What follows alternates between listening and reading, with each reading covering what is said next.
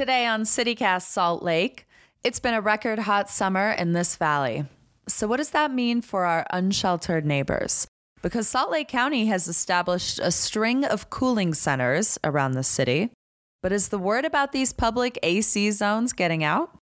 Lead producer Emily Means chatted with Ron, an unsheltered neighbor who was trying to beat the heat and preferred we didn't share his last name.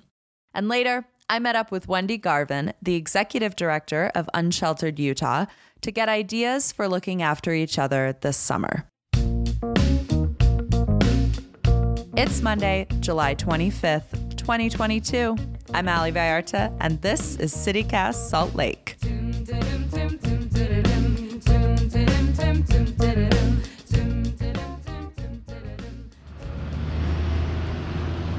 All right, it's been a hot summer, a really hot summer. What's it been like living out here over the past couple months? I have COPD, and I've had part of the lung taken out because I had lung cancer, so the humidity is drier here, but it's been very hard to breathe.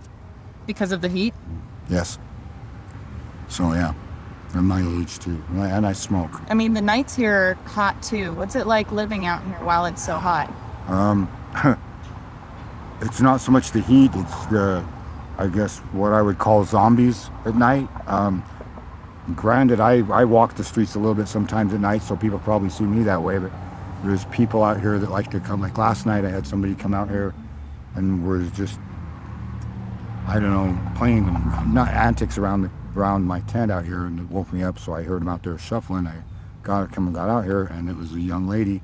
I don't know what her mental problems were, but that's a big issue out here. But she was bored, I'm assuming, had nothing better to do but to come out, and it's unfortunate. Yeah. How does the heat make you feel? I mean, I know I feel really tired and sluggish, but you being out here all the time, how does it make you feel? Not being able to breathe as much, like I said, to the COPD. I'm getting carbon monoxide and pollution probably from that. So disoriented, dizzy, not enough oxygen up to my brain. I'm guessing, and like I said again, I smoke cigarettes, so that doesn't help either. How do you stay cool out here? Water usually stay. I got this awning kind of got up over the top of the tent, so it doesn't touch it, so it's like shade. And then the trees, we water out here. I don't know if you can tell the difference between these three or four trees and those ones down there. I wish I could water those ones, but the water isn't on this property. We've been trying to keep the trees watered so that they'll keep shade. How are you watering the trees? I go up to the well about once every day, sometimes every other day, with a shopping cart, fill up these containers, and then we wash up with what we do wash up with, or I just dump it out and put it on the trees. How do you think this summer compares to other summers? They're getting worse from the obvious global warming. And I'm homeless right at the moment, but if we don't all start paying attention to what we're doing to the planet, we're all going to be homeless faster than we know it. Like I said, at 59, I particularly didn't come here to watch the world burn and leave it burning to my children. But unfortunately, I guess I've took my eye off the ball. So I'm doing what I can at the moment. Do you know about the cooling centers they have here in Salt Lake? I do not. Okay, they have some cooling centers, and I believe the public library is actually one. I guess I'm wondering, if you had known about the cooling centers, would you go and cool off there at all? It depends on, I'm not, like I said, PTSD is kind of a people thing, but yeah, I probably would if it was really bad, because it's suicide to stay out here and do nothing if you know about it, so yeah, I probably would. What else do you need to stay safe when it's so hot outside? Well, in general, a place to live that's affordable. But to be honest with you, I just barely acquired a case manager, which is insane because as far as being on the street, literally, not in a motel or anything, my wife and I, it's been 3 years since the embassy. We were in the embassy apartment downtown, and the apartment above us caught fire. We were displaced during COVID, all unfortunate. But we've been on the street since then, so safety, because there's other things going on out here on the street that I'm not going to alliterate into very much. But I mean, there's a lot of trafficking and stuff going on out here, which makes it dangerous out here. So, a safe place to live. I've been trying to get our voucher because we want to port out of Salt Lake County because we can't afford here anyway. And I understand how come housing is gone this way, and that's just the way it is in most of the cities in the United States, I'm sure. But there's affordable housing in rural areas, and we're trying to port it out. But it's a long story, but another time maybe. What else do you want people to understand about being unsheltered during the summer? We think a lot about homelessness during the winter when it's cold, but what about during the summer? What should people know? It's just as bad, if not worse, than the winter, because people are dehydrated out here. And there's a lot of people out here that don't think and don't drink any water or anything. Plus, on top of that, some of the substance abuse that's going on out here lowers the fluid system, and that people don't realize that they're actually dehydrating and they're getting sunstroke, and so it compounds on top of the mental health issues anyway.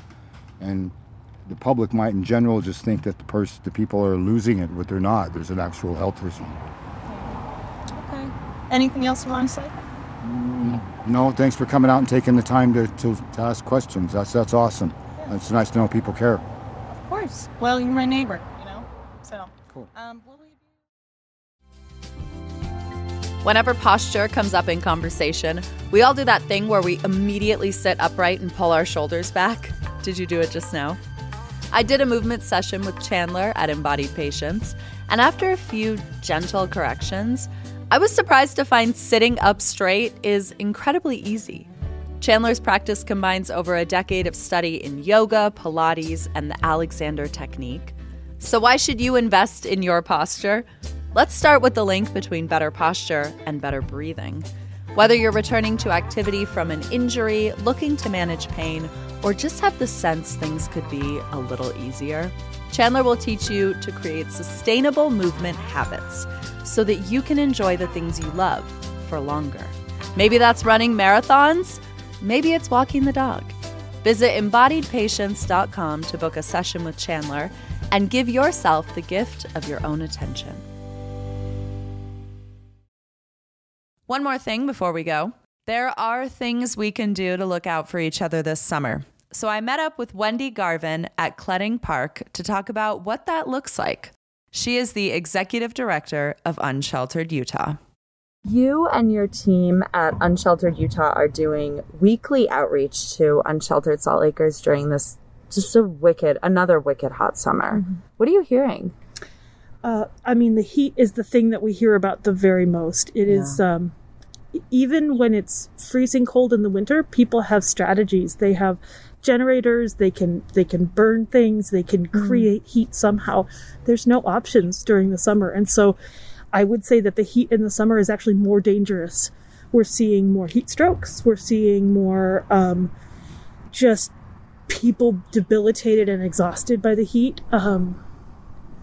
We find that most of the outreach organizations are only giving out 1 or 2 bottles of water a day. And so we tested it. We would go out and spend all day with our unsheltered friends helping them move or something like that. And we tested how much water we needed. Mm-hmm. It was over a gallon for one day. Well, we know the county has facilitated these cooling centers, and they're not really new spaces. It's like a library or an existing building. And I know the qualifications are it's got to have AC and it's got to have a water fountain. Are you finding that people you're talking to know about the cooling centers? We do not find that the unsheltered population knows about most of the services that we have out there. And in fact, we've given credit to the city because they've been reaching out to small outreach teams like us who spend a lot of day-to-day time with our unsheltered population and trying to make sure we get that information so that there's a better chance that it gets spread out. So I think they're aware that people don't know.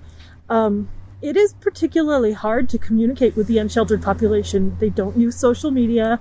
They don't keep phones for very long, so their phone numbers change probably monthly or more often.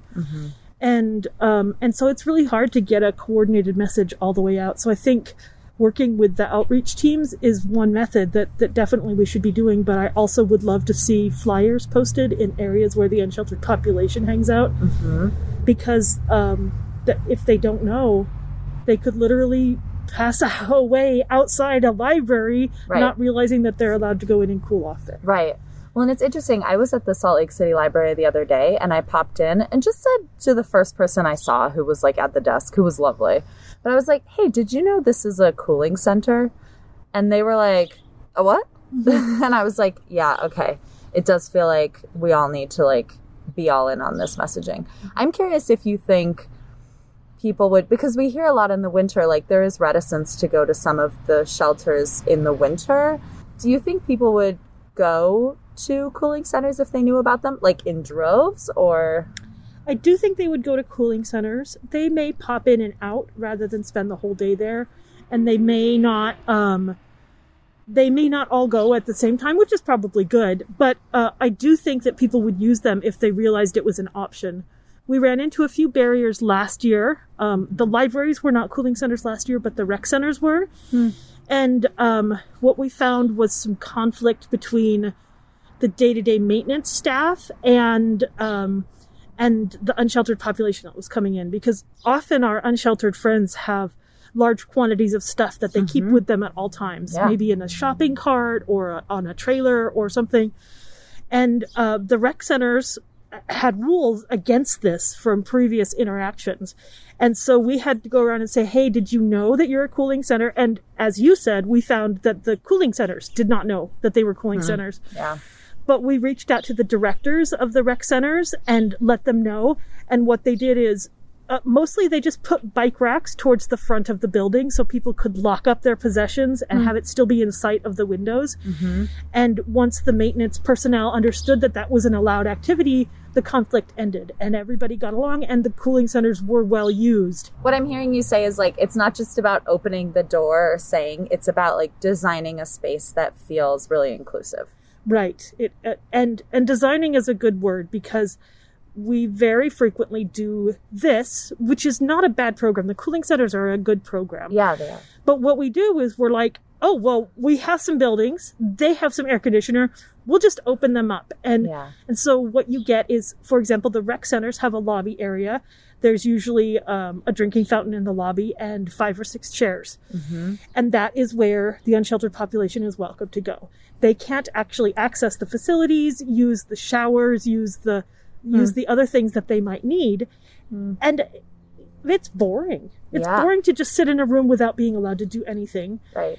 And my experience is that bored people are not always the best behaved. Yeah. And so we do end up with conflicts in those cooling shelters. And I think it's primarily because there's nothing to do. Right. And so, yes, you can survive the heat if you're willing to sit there and do nothing for however many hours you need to be in out of it. And so I think it's a step in the right direction, but I actually think we need to design facilities that are daytime centers for our unsheltered population, places they can go in, access computers, get cooling, get water, maybe take some showers. So based on what you're hearing then, what is needed? Like, how can we all pitch in? Well, there's 2 different questions there. What is needed is full-time facilities with staffing and services. Right. That is what we actually need to start to get ahead of this problem. Right. But what can we do right now? Yeah.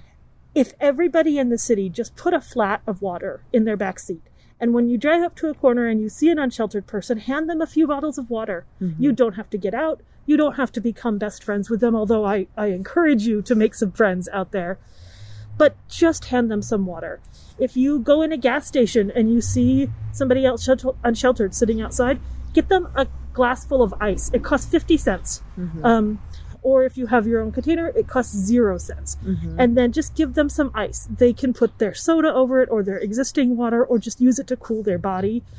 And simple little gestures from the population around us would essentially not solve this problem, but help people survive until we have real solutions. You mentioned that like just approaching someone with a bottle of water, handing it out is helpful.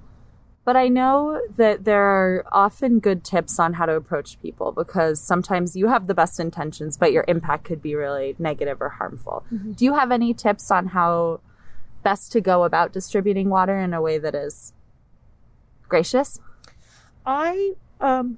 When I enter into a new camp, the first thing I always say is, hey, friend, how you doing? express a little concern for their situation and ask them what they need. It's easy right now because the chances are very good that what they need is some way to cool off, water or ice or similar. But just be friendly. If I approach a tent, I say, knock, knock. I don't have a door to knock on, but I think it's very respectful to recognize their privacy and their very small amount of personal space that they have, so that I'm not just intruding. And I find that if you are polite and respectful to your unsheltered neighbors, that they return that, especially if they find out that you're there to give them something that they need. Right. So right. I very rarely have any safety concerns when I'm out among the unsheltered population by just following the simple, respect your neighbor policy. Yeah. I think it's important to remember that it's someone's home. Yes. And so behave as you would in someone's home. Yes. And I know many people have feelings about people setting up homes in public spaces right now. I would say that we have a crisis of homelessness right now. And if these folks had someplace to go, they would go there. And so I really encourage you to recognize that they're dealing with a desperate situation right now. Mm-hmm. And the best thing that we can do is be respectful of them and understanding until we as a city can get together and build another shelter and put together more affordable housing. Wendy Garvin, thank you so much for chatting with me on this lovely park bench today. Thank you so much for having me.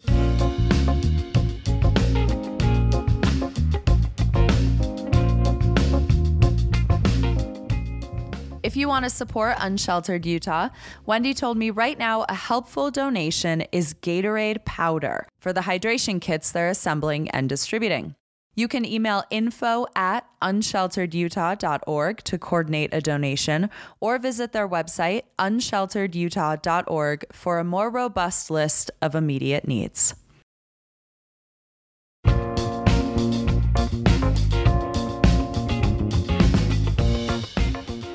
That's all for us today here on CityCast Salt Lake. Thank you for listening. We'll be back tomorrow morning with more from around the city. Bye.